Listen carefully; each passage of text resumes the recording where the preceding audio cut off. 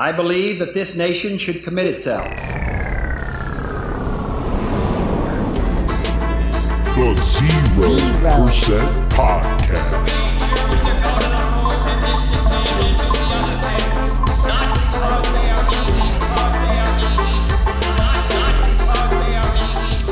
Because they are hard. 3, 2, 1. 0%. What's up, guys, and welcome to the 0% Podcast, the show that's a statement to everyone to become the 0%. Not to imitate or replicate, but to be truly oneself. Know your goals, driving forces, and intent. Succeed in your way alone to become the 0%. What's up, guys, and welcome to another episode of the 0% Podcast. I'm your host, Bradfromorion. Orion, like the star constellation. Orion, the hunter. What are we hunting here? Destiny, goals, dreams. Live hard. Ladies and gentlemen, it's day number 10. That's right, ladies and gentlemen. Day number 10, moving through phase 3. For those of you who have been listening, this is the season 3 is called phase 3 for the 0% Podcast, for the reason of the fact that I'm on phase 3 of the LiveHard program by Andy Frisella. And that program starts off with the 75 hard challenge program and or journey, as I like to call it, because it's like you're traveling a journey on the path to your excellence. And we should be pursuing the path of personal excellence every single day anyways. But the program itself is going to make you do this irregardless of what's going on. If you want to successfully complete it and successfully do this, and we're in phase 3, and we're going strong here. Phase 3 is all about lending an additional hand, an additional helping hand to the community. It's about stacking even more tasks in your day. It's about meeting more people and discussing things about them into the world, bringing more joy of the communication aspect, but also bringing about information that can help people. These are added to this task list of 5 other things, which are the outdoor workouts, experiencing the elements. In this current case, the snow. Stacked up snow blowing in your face while you're running. And that's the way to go. And everybody, what I do on my outdoor workout, it's nearly the same almost every day. There's variations. There's days where I go to different outdoor locations and mix it up. Metro parks, with the woods, the great outdoors type environments. Prefer that over the urban environment. You can get a lot more accomplished aerobically and athletically in the woods and in nature. But for the most part, where I go is a memorial area that I run in. And within it, I basically run, walk, shadow box, pray, visualize, and repeat.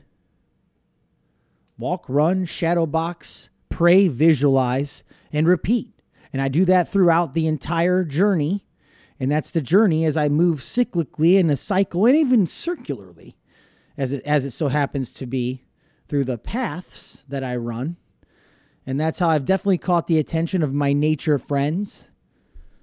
My friend from the sky, the white falcon, that follows me on my warrior's journey, in the metaphorical journey of the path of the warrior and the white falcon. That's what comes to my mind when I see him each time. And that only will happen within the vibration of the LiveHard program, the LiveHard frequency, the frequency of doing that, running the circle, running the circular pattern cyclically and frequently. That creates a frequency, that's a vibration, that's a law of vibration. Most important laws of the universe, law of the attraction, law of attention, and law of vibration.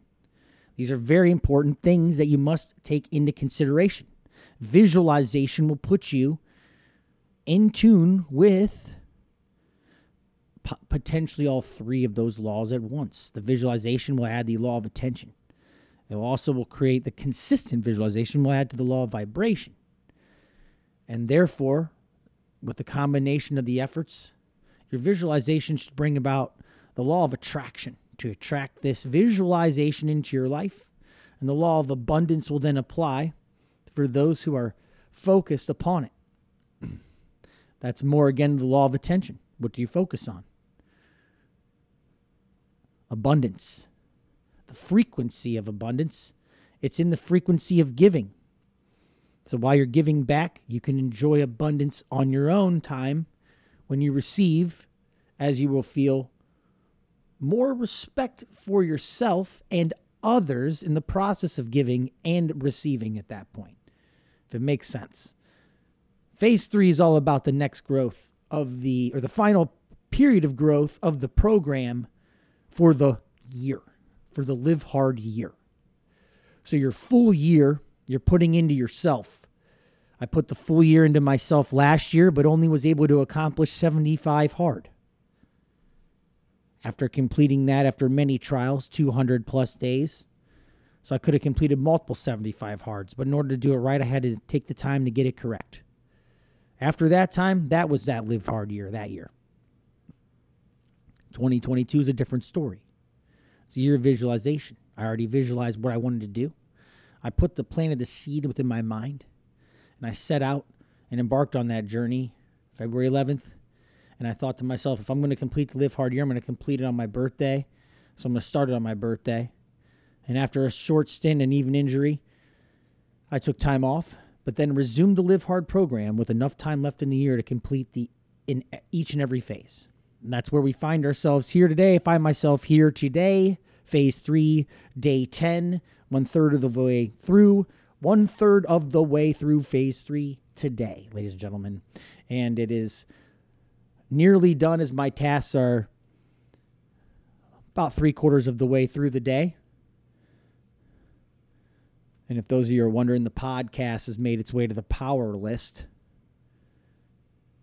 I like to acronym out my additional tasks in the acronym of MOVE.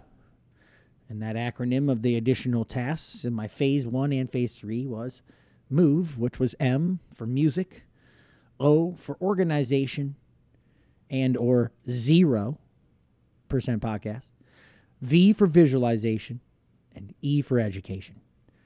And those were added as modularly to add into the program where I got to choose.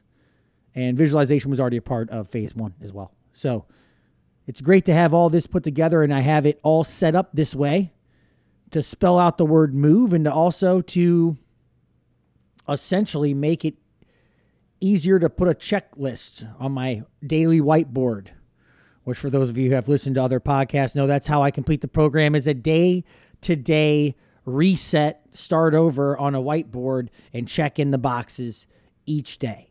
Similarly, the app will do this for you by checking in the boxes each day. But I like to do it off the whiteboard without the number of the day, without any of that right there on the scoreboard. I just take each day as if it's day 1, and I've got to win that day, and then it becomes one day.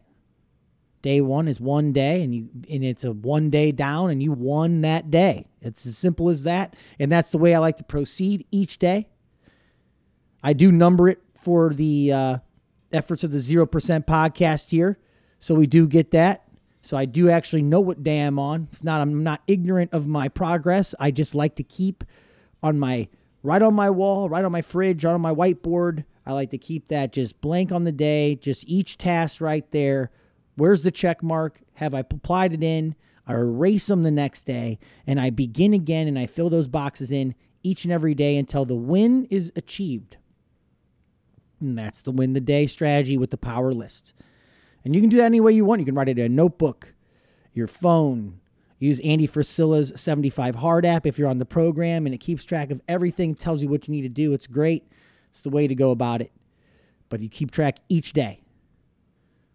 Whiteboard, app, notebook, whatever your method.